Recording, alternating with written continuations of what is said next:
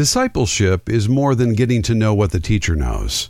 It is becoming more like who the teacher is. The goal of a disciple is given by Jesus in Luke 6:40. A disciple is not above his teacher, but everyone, when he is fully trained, will be like his teacher. Welcome to On Mission, the preaching ministry of Edgewood Baptist Church in Rock Island. When we gather together, we meet on 38th Street, and when we're scattered, we strive to live on mission all over the Quad Cities area. Bill Hull describes a disciple as someone whose intention is to follow Jesus and to learn from him how to live his life as though Jesus were living it. We could say it like this: a disciple loves Jesus, learns from him, lives out what he learns, and leaves a legacy to others. Listen now to part 1 of a message called Discipleship Defined. So recently, Beth and I spent some time going through some boxes in our basement. Actually, Beth cleaned the whole basement during quarantine, and she handed me one box to go through. She said, go through this and decide what you want to keep and what you want to throw out. Well, I came across a number of prayer journals in the box that she had handed me. And I enjoyed going through those, and I came across one entry from 2004.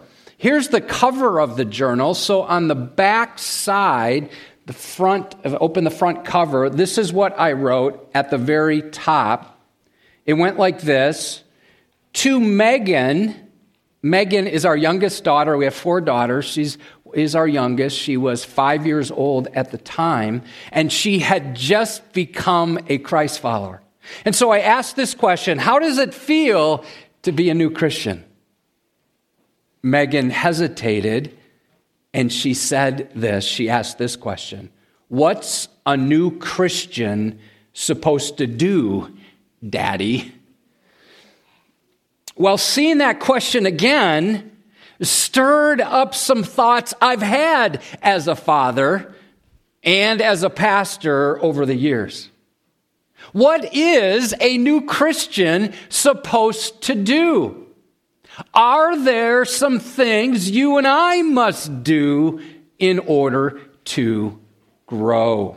Well, that ties right into our second G: gathering, growing, giving, and going with the gospel, all for the glory of God.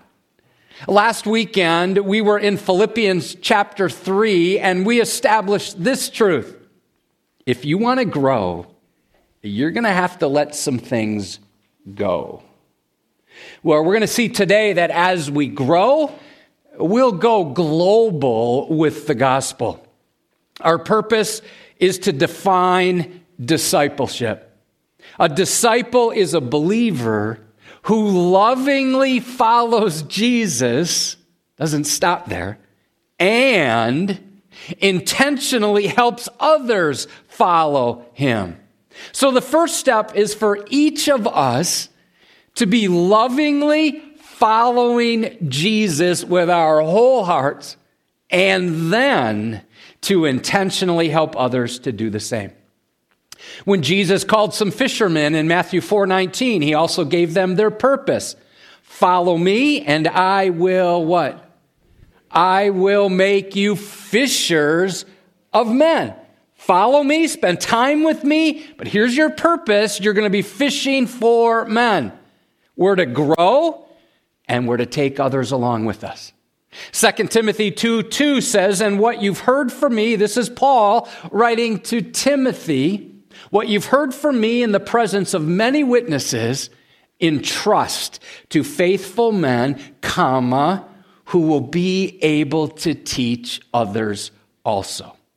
So here's what I wrote down: a devoted disciple disciples other disciples, who in turn disciple more disciples. And so we're kicking off a brand new series. We're calling it Discipleship Matters. And we're going to wrestle with the discipleship demands of Jesus as found in the Gospels. In preparation for this series, I read each of the 4 Gospels, Matthew, Mark, Luke, and John, And I simply made a notation in the margin with the letter D. Every time Jesus calls people to follow him, or every time that he gives some demands for following him. Well, here's an entry from, this is Matthew 4 and Matthew 5, 1, 2, 3, 4, 5 times I saw a call for discipleship. So guess how many D's I wrote in the margin in Matthew, Mark, Luke, and John? Anybody? How many do you think there are? Yeah, there's 104 of those different claims as Jesus clarifies his call for disciples to follow him fully. And we're going to look at some of those these next 7 weeks. Our text today is Matthew chapter 28, verses 18 through 20. But before we get to that text, let's set the context. In Matthew chapter 28, that's the resurrection chapter in the Gospel of Matthew, Jesus appears to Mary Magdalene and to the other Mary. Later, he showed up to Peter and then to two disciples on the road to Emmaus. That evening, he appeared to most of the disciples and finally to Thomas. Shortly after this, we read these words. I draw your attention to verses 16 and 17. This is the immediate context.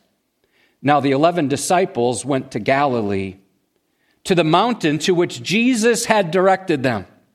And when they saw him, they worshiped him. But some doubted. We learn 3 key truths from these verses. Number 1, obedience is always the expectation.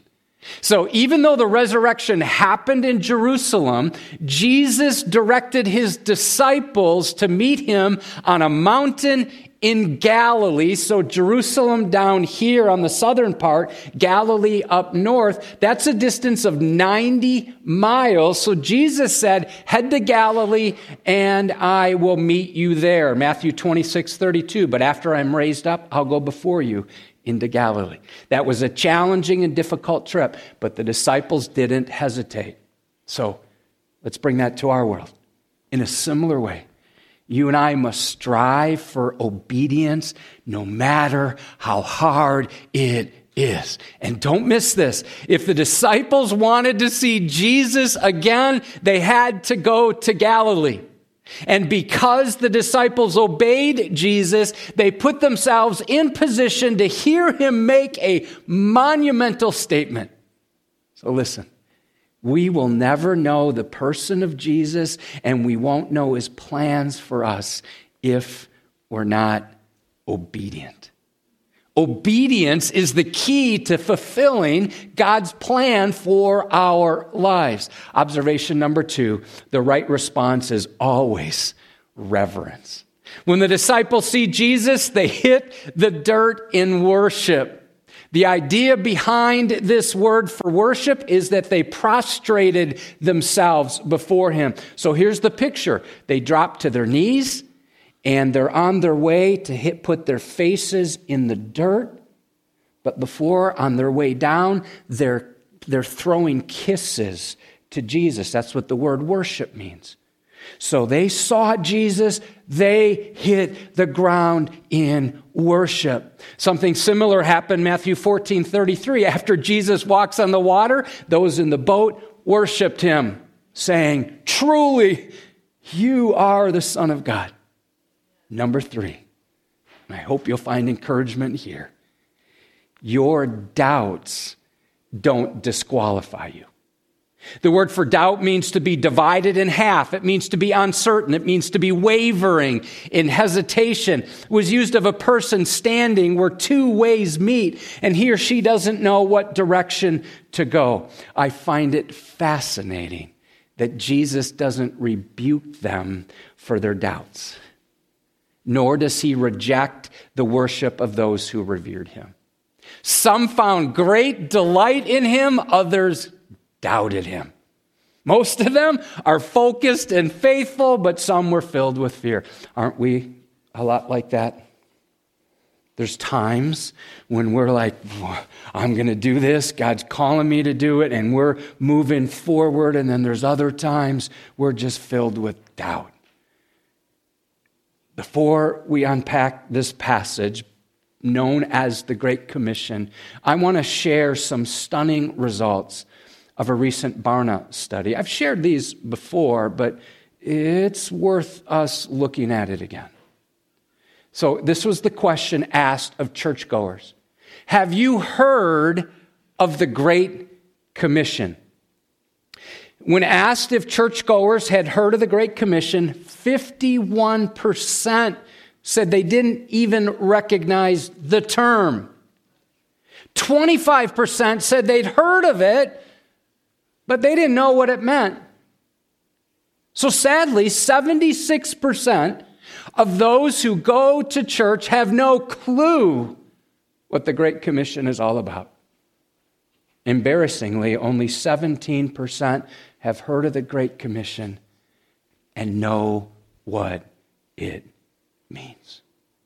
So to be clear, the Great Commission is found in all four Gospels, but for our purposes, we're going to be in Matthew chapter 28, verses 18 through 20. These words come as a direct command from Jesus Christ. I'm going to invite you to stand if you're able, and we invite you to stand as a way to show respect for God's word, reverence for his word. Let me remind you, these are words of Jesus, some of his final words to the 11 disciples. You listen, the words will be up on the screen, or follow along in your copy of the scriptures as I read. And Jesus came, he came to the worshipers and the doubters, and he said to them, all authority in heaven and on earth has been given to me. Go, therefore, and make disciples of all nations, baptizing them in the name of the Father and of the Son and of the Holy Spirit, teaching them to observe all that I have commanded you. And behold, I am with you always, even to the end of the age. You can have a seat. There are three main points here that I've been praying would propel us to participate fully in the mission that he has for us. Point number one, be convinced of the full authority of Jesus Christ. We see that right in verse 18. All authority in heaven and on earth has been given to me. You notice how it begins. And Jesus came and he said to them. I love that Jesus draws near to the disciples. He draws near to the doubters. Now, before giving them the assignment, Jesus made sure that they understood that he had authority to do so. The word all refers to totality. Authority speaks of power. We could say it like this: Jesus has the right and the might to do whatever he decides to do. In John 3:35, we see the Father loves the Son and has given all things into his hands. So this is a good spot to pause and to answer a question. Here's the question. Have you given Jesus first place in your life? Last night, when I asked that question, the Holmquist family was sitting over there, and I have permission from Chastity to share this. So I said, does Jesus have first place in your life? Little Evie, who's 4 years old, goes, yes! It was wonderful. It's good for us adults to hear that. So does Jesus have first place in your life? Would you say Jesus is prominent? He's important? Or would you say he's preeminent? He's number one. What he says goes in your life. Or do you refer to him as Lord and then live however you want to live?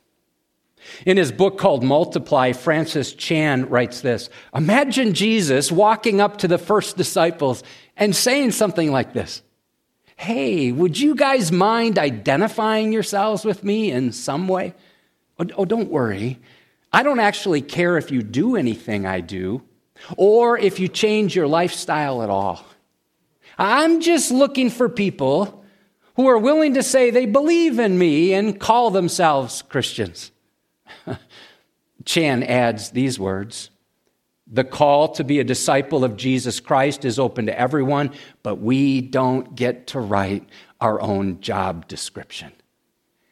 If Jesus Christ is Lord, let's change that. Since Jesus Christ is Lord, then he sets the agenda. So get this, settle this truth. Jesus has all authority.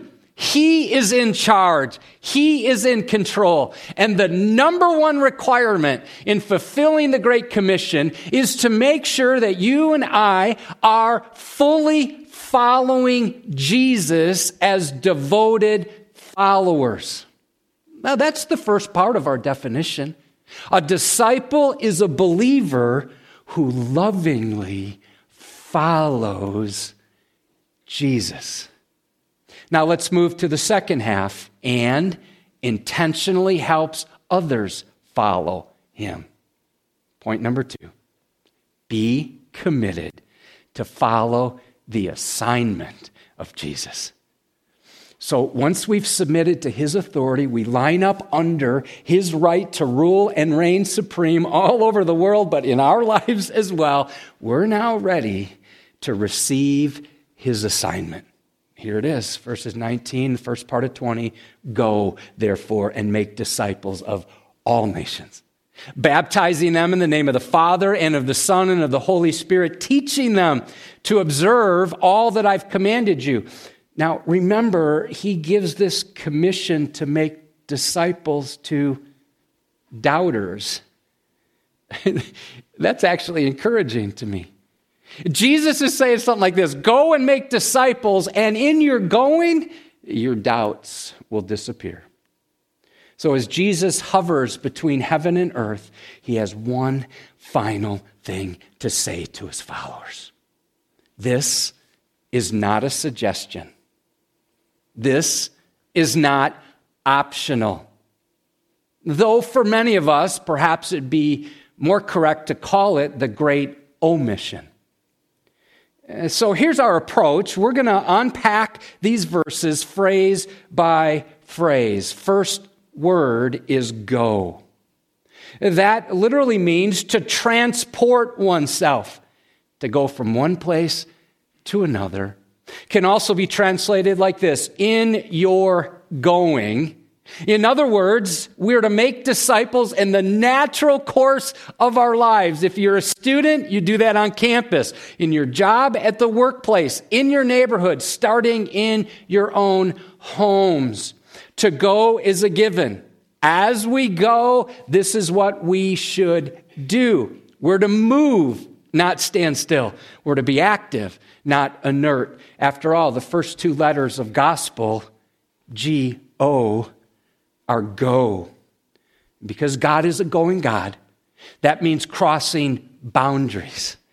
That could mean crossing the street to talk to your neighbors. It could mean going out for a meal with an unbeliever. It could be going to the West End. It could be going beyond one's comfort zone and going cross-culturally to another country. Go, Jesus said, therefore.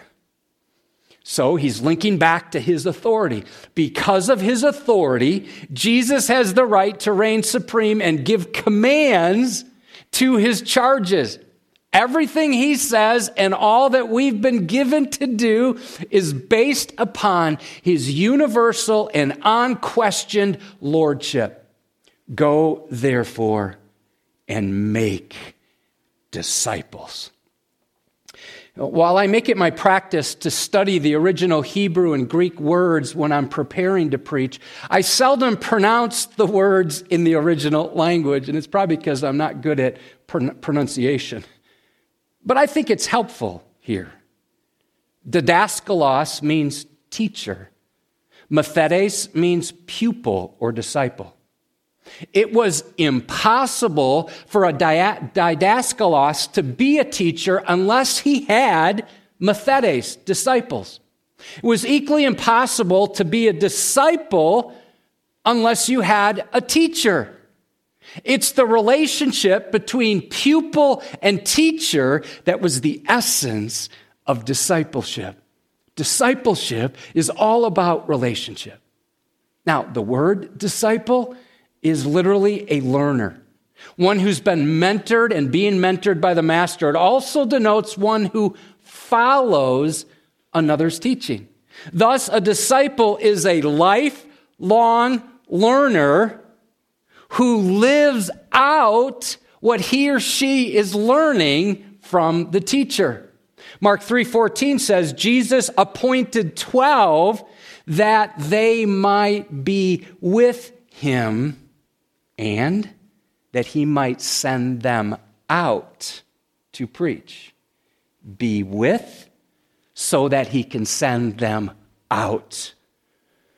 Even today, men and women, teenagers, boys and girls are his method. We're called to be with Jesus and then to go with the gospel to those who need to hear it. Discipleship is more than just getting to know what the teacher knows.